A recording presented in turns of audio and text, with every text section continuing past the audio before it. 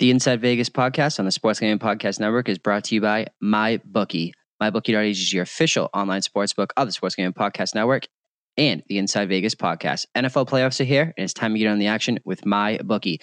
Where you bet is just as important as who you're betting on. If you want to make money during the NFL playoffs, you got to go to MyBookie. I trust them, but you don't have to take my word for it. Check them out for yourself. Join now, and MyBookie will offer you a 50% deposit bonus, and make sure you have a nice bankroll for the upcoming NFL playoff run, including the Super Bowl. Use promo code SGP50 when you deposit to activate the offer. That is promo code SGP50. At MyBookie.ag, you play, you win, and you get paid. We're also brought to you by OddsShark. Get free picks from the supercomputer and expert writing staff, as well as data-driven editorial content.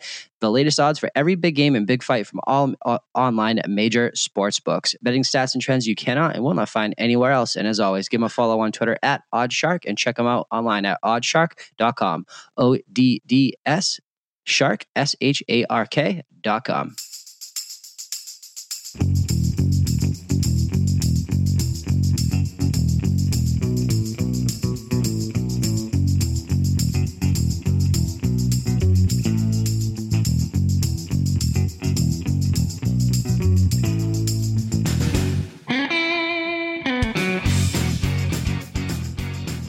Welcome into the Inside Vegas podcast. Today is Friday, January 11th. On the show, we're going to be looking at the wrap-up of the 2018-2019 college football season. We're going to be looking, obviously, wrapping up the Alabama-Clemson game and what a game that it was, and as well as the early contenders and odds that recently came out for the 2019 or 2020, rather, college football playoff, as well as early Heisman candidates. Obviously, Trevor Lawrence going to get so much love there. And everything that was when it comes to college football, wrapping that up on the season that was, and then shifting gears over into the NFL for the divisional wrap up. Looking back towards the last week's show, really happy that you guys got to the window with the winner on the first half under for Seattle. And Dallas, really never a sweat with Sports Dogma. Another best bet hit there. So absolutely thrilled. It was a great wild card weekend. I know Ryan and Sean absolutely crushed it on the other side on the regular show. And everything like that. Colby absolutely handling business on the college basketball side as well. And again, after kind of football season wraps up here on the Inside Vegas side of things, we're going to but look ahead towards the college football ranks. You guys know I never really touched too much on the NBA. Just not really. There's so much kind of things wrapped up within the NBA that you could do. It's a soap opera, in my opinion. So never going to touch really too much on that outside of maybe having someone who specializes in it talk about things, towards the finals, all that type of stuff, as well as myself. But mostly college football or college basketball once the football season is done and over. And we will be bringing back probably one of my favorite episodes that I ever did with Monique for the prop challenge for the Super Bowl. Probably will do the same thing, $1,000 bankroll, allocating our however many props that we like, and using money to kind of dictate our favorite props and stuff like that as we get towards the AFC and NFC championship rounds. But before we do that, let's look back at the game and the national championship game that was between Clemson and Alabama. And obviously, Clemson was a very live underdog in this spot. I don't think anyone is discounting the fact that they had zero chance to win. However, I don't think a lot of people saw this route coming. And you're talking about 28 points, I believe, that they won by. And really from the start on Alabama's first possession, the pick six, and things were never the same. You don't double that up with a mixed extra point. And Alabama was just never really able to get its footing. I don't believe Alabama ever had the lead in this game, obviously blanked in the second half, but they never had the lead. I think it was 14-13 Alabama had the lead. Yeah. It's just, it's absolutely crazy when you look at how that game broke down. And Trevor Lawrence had, this was the coming out party. And hand up here, I was on a little bit of Alabama first half action here, simply because of the fact, if you watch that Notre Dame game, Trevor Lawrence looked absolutely shook with the moment in the college football playoff when he was playing Notre Dame. Could not, I believe it was 2.4 yards in their first three possessions. And when you watch somebody's body language, especially a quarterback, you can really see that. Obviously, Notre Dame not on the anywhere close to the caliber of Alabama, and that was proven, much like Oklahoma. However, that being said, I thought it may take Trevor Lawrence a little bit to get going. Now, that Alabama bet first quarter was probably a little bit of a bad beat, being as how they scored. I believe it was the first or second play. in the second quarter, they were at the red zone. If they kicked that field goal 10 seconds earlier, that first quarter bet is a winner. But I would argue they probably didn't deserve to cover that anyway due to the pick six and everything that went into that.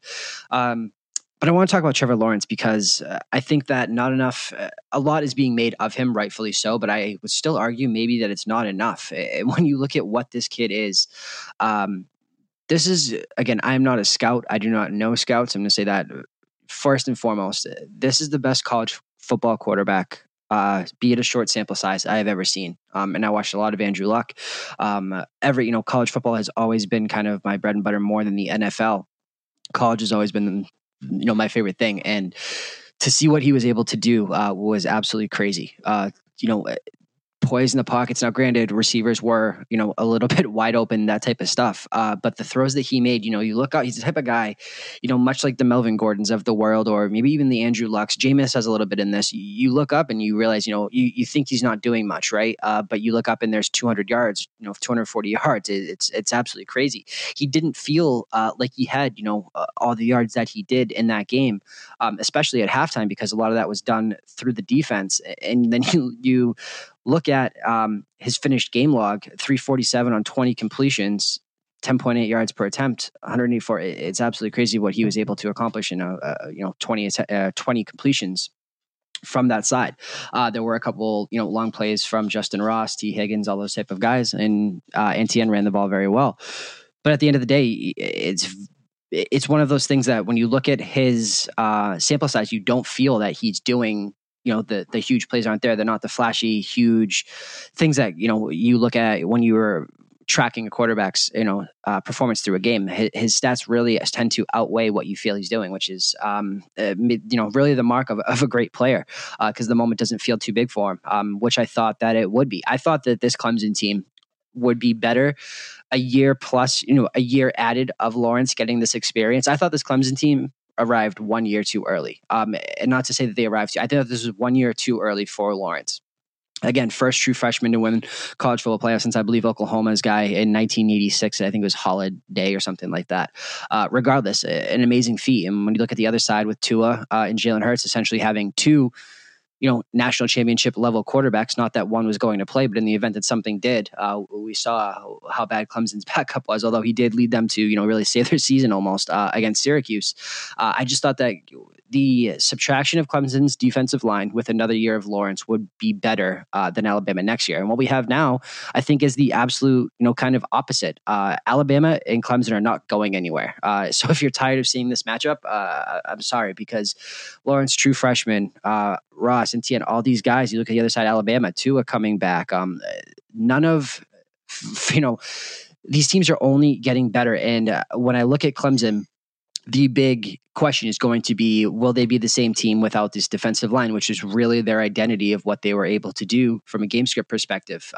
Having Lawrence was just, a huge bonus to them. They were still very good with Kelly Bryant. Do I think they would have beat Alabama with Kelly Bryant? No. And he's off transferring to Missouri.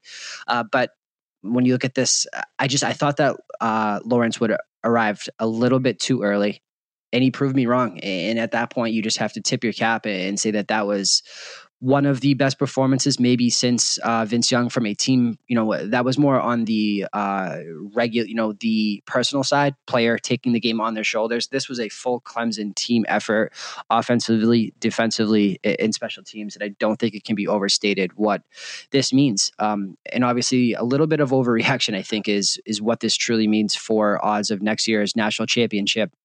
When you look at the odds, obviously everything always posted from mybookie.ag, college football in the futures market to win the 2020 championship game. So before this game started, in even about halftime, when Clemson had a short lead, this was flipped. Alabama was 3-2. Clemson, I believe, was 3-1 or 4-1. And when you look at this after what Clemson was able to do, Clemson now sits as the favorite at plus 175, Alabama at plus 250. Which is just a little bit of an overreaction. This would be the first time that Alabama is not the prohibitive favorite going into the season in, I believe, 6-7 years. It's been a very long time since Alabama, since Nick Saban got there effectively, was not the favorite to go into the national championship game. And I think that recency bias here is a very real thing. And just because Trevor Lawrence is maybe all world and the best quarterback prospect I don't want to, give too much credit off the short sample size because I don't think he played, the best schedule when he was in there. But he beat teams by a wide margin, covering spreads, which means you're beating the market expectation of yourself. And when you're able to go in there and do what he did to Notre Dame and Alabama, probably, obviously two of the four best teams in the country, that says something. And so if we're ready to call him the best quarterback prospect, at least since Andrew Luck, without question, possibly all time, from a pure college perspective of how highly touted somebody is, I get that Clemson is losing their identity defensively, and I don't think that can be understated. While Alabama is returning basically everybody in the players that Harris, these guys that you didn't see necessarily because they're not even starting yet, because the depth at Alabama is so deep. Despite being the best player in your state, you may have to sit for a year or two when you go to a program like Alabama. And sometimes they don't get that opportunity, and they're a lot better than the junior, at least, that's in front of them, or sophomore. And so when those guys get opportunities, you start to see how good a team can really be. And there was a couple tweets about this online. When you look at these two teams' schedules, Colby's going to absolutely love this one. This is bad. Look, these two teams are going to be back in the college football playoff, bar none. I don't care what the odds are. I believe they're still right around even money to make it back. When you look at Clemson's football schedule, open up Georgia Tech, toughest game of the year, I would argue. Texas A&M, although they do get that one at home. Charlotte, Wofford, didn't even know Wofford had a football program. At South Carolina, which is always the rivalry game. Boston College, Florida State, Wake Forest, Louisville, NC State, North Carolina, and Syracuse. And Syracuse always does play them very tough. I don't see a loss on there outside of Texas A&M, which is early, and it gives them the whole rest of the year to make that loss up, which we saw is absolutely crucial. And when you look at Alabama on the revenge tour, August 31st, Duke in a neutral site game. God, pray for Duke. New Mexico State at South Carolina, Southern Miss, Ole Miss, a bye week, Texas A&M, Tennessee, Arkansas, a bye week, and LSU. So,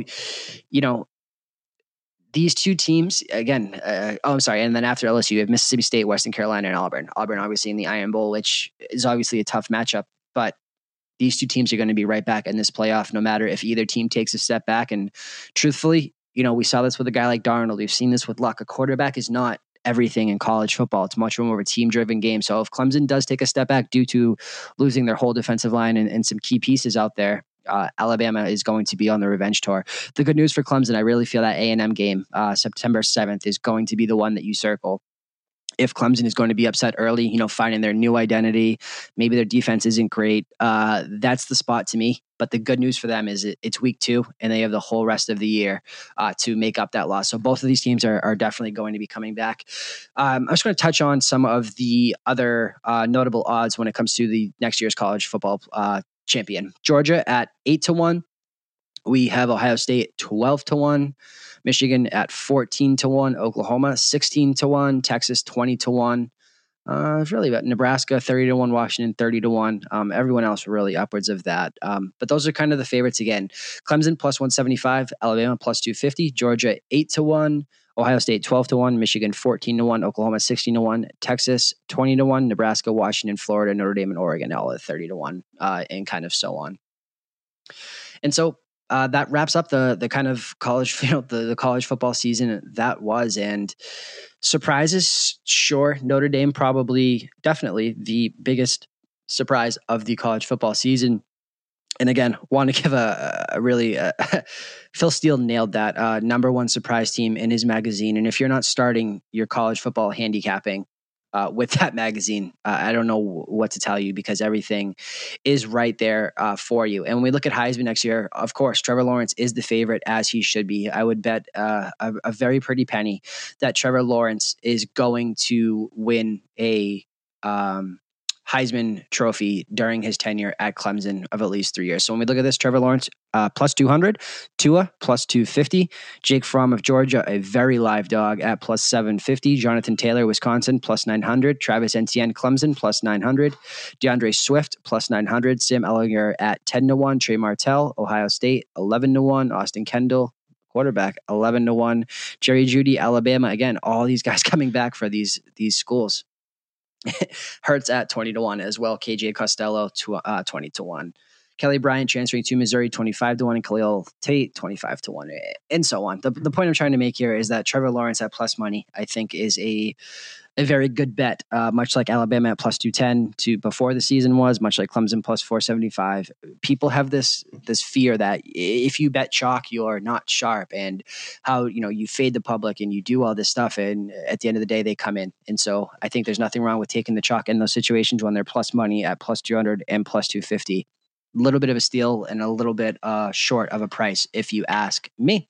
But that'll kind of wrap up the college football season that was. So let's shift over to what everyone wants to hear, the ahead National Football League divisional round. And I tweeted this out. Really interesting fact here about teams playing, or quarterbacks playing left that are playing Tom Brady. None of them have a win. And people will always, the first thing you talk about when you talk about the Patriots' success and Tom Brady's success is the fact that they play in the AFC East, the fact they have no resistance to the playoffs. But here it is. No quarterback on any remaining AFC team in the playoffs has ever beaten Tom Brady. When you look at this, Phillip Rivers 0-7 in his career, Andrew Luck 0-6, and Patty Mahomes 0-1 on the young year for him. One thing I do want to talk about, again, when we look back to what last week with the podcast with Sports Dogma, the first year, I know that we touched on this on the DFS show. We touched on this with the regular NFL show with Sean and Ryan. First year quarterbacks in the playoffs, especially if they also have a first year head coach. We saw this with Chicago, and I know that you could definitely, without question, argue that was, all Cody Parkey. But it's very real at this point. Quarterbacks making their first career postseason start 4-29 straight up, and even worse as a home favorite when they have that home playoff game at 4-13 ATS. Obviously, last week Jackson, Trubisky, and Watson. Now 4-32 straight up and 4-16 ATS at home. So Mahomes does fit this trend again. If you cashed in on this, on wildcard weekend betting against those guys, I think you have to, let it roll a little bit, at least with a small bet on Indianapolis here.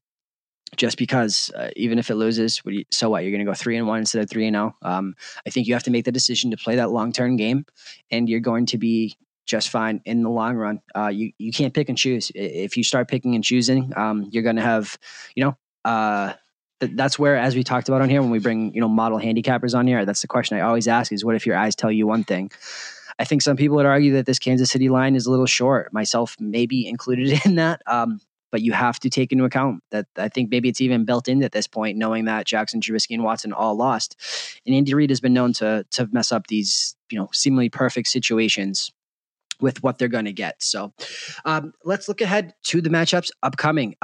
This rolls right into the one that I want to talk about. So Indianapolis at KC. KC is currently sitting at 5 in the market, total sitting at 57. Both these been bet up. KC has been right around 5, 2-6, and 5.5 out in the market in Vegas, and the total being bet up as well at from 55 to 57.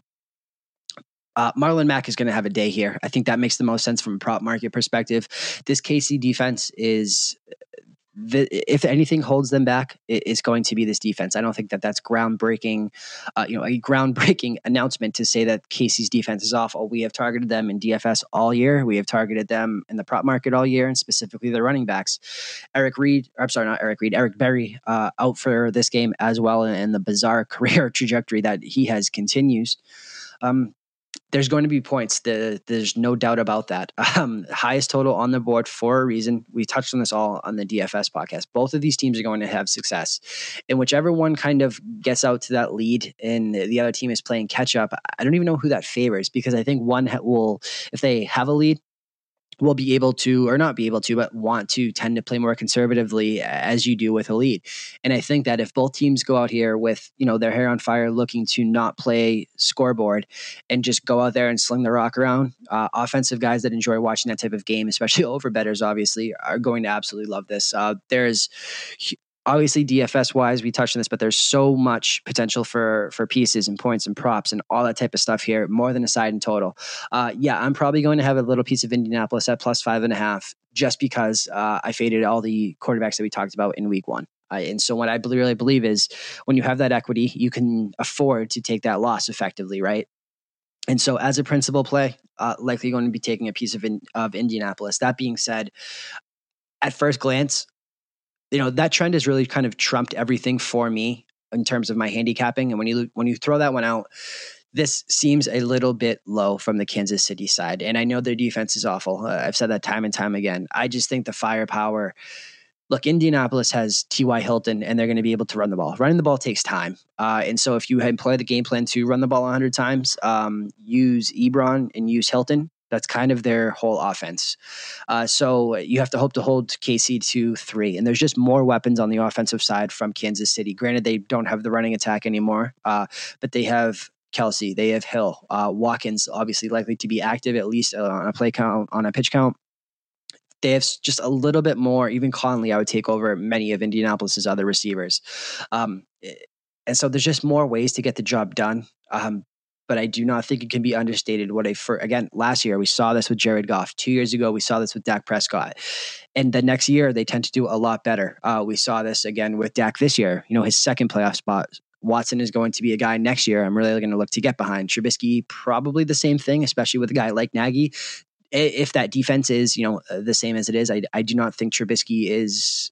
I did not think he was going to be even half of what he is this year. So he's already proved me wrong, much like Jared Goff Jared Goff did. But I was hard against betting against Goff and the Rams as an underdog last year and cashed in big. Same thing with Dak Prescott, which is the lead into this next game. Dallas heads to the road, 7-point favorites for the Rams, and a total sitting at 49.5. This one to me, game script wise, game plan wise, seems very simple. Dallas is going to want to run the ball about 100 times. They're going to want to shorten this and hope to keep LA from kicking 2 kick field goals instead of touchdowns. Now there is no doubt since that Rams game or since the Chiefs game, the Rams have not been the same. The same thing can be said for once they lost Cooper Kupp. Have not been the same since that bye week. Obviously, they went 3-2, which on the surface doesn't look bad when you look at who they played. Lions. They lost to the Bears. They lost to the Eagles. They beat the Cardinals, and they beat the 49ers. Granted, they did put up 30 points in 4 out of the 5 last weeks of the season, but they didn't look great doing it. I will say that. And a team like Chicago showed that they can play defense on them. And as the old saying goes, defense wins championships. Dallas's defense is without a doubt better than the Rams' defense, although at times the Rams – I think a lot of this is garbage time. A lot of it is prevented well. So sometimes the Rams defense looked a little bit worse than it actually was. But Cooper Kupp is weird as it is to say, that outlet was really what, looked to make this offense flows because everyone could kind of slide into their natural roles. Now you have Woods, you have Cooks and their natural roles, and you have a banged up Todd Gurley. That being said, as I stated, the second time quarterbacks, and much like Nagy and Trubisky, Goff and McVay were first-year players in the playoffs, and that deadly combination to bet against. The second time around is usually very profitable. I don't have those numbers off the top of my head when the same two reach the playoffs the next year.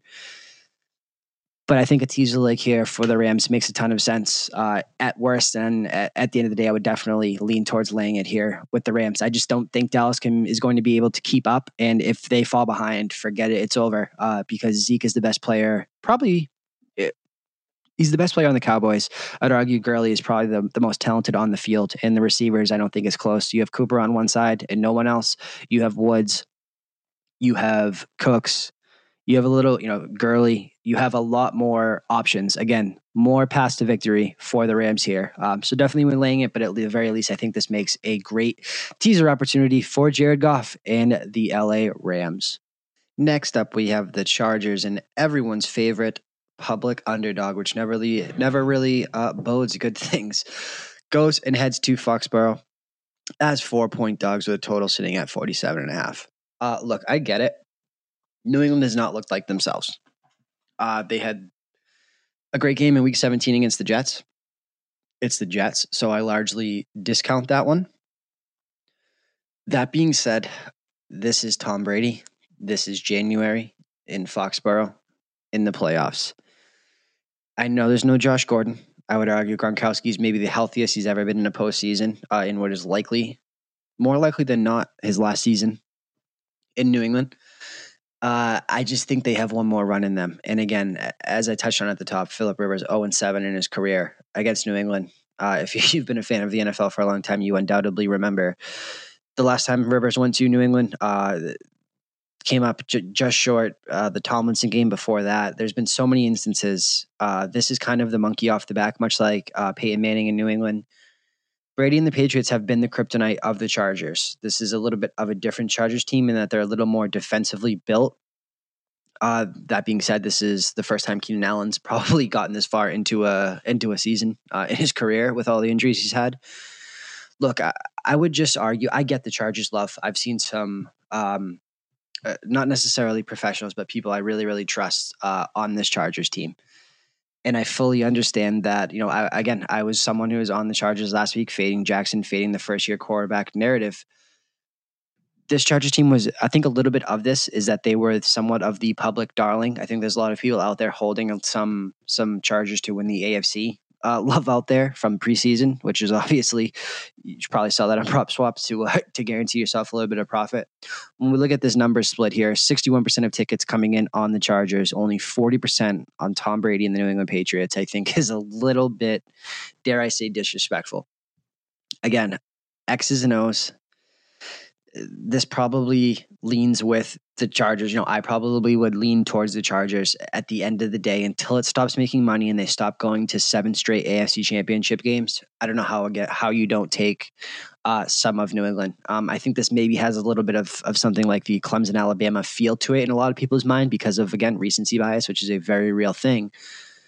I just wouldn't count out the Patriots for dead due to a lackluster regular season. And by the way, if they don't lose that meaningless Miami game, they're sitting here at 12-4. Everyone cashes their season win total bets. Nobody's upset. And maybe we're not having this discussion.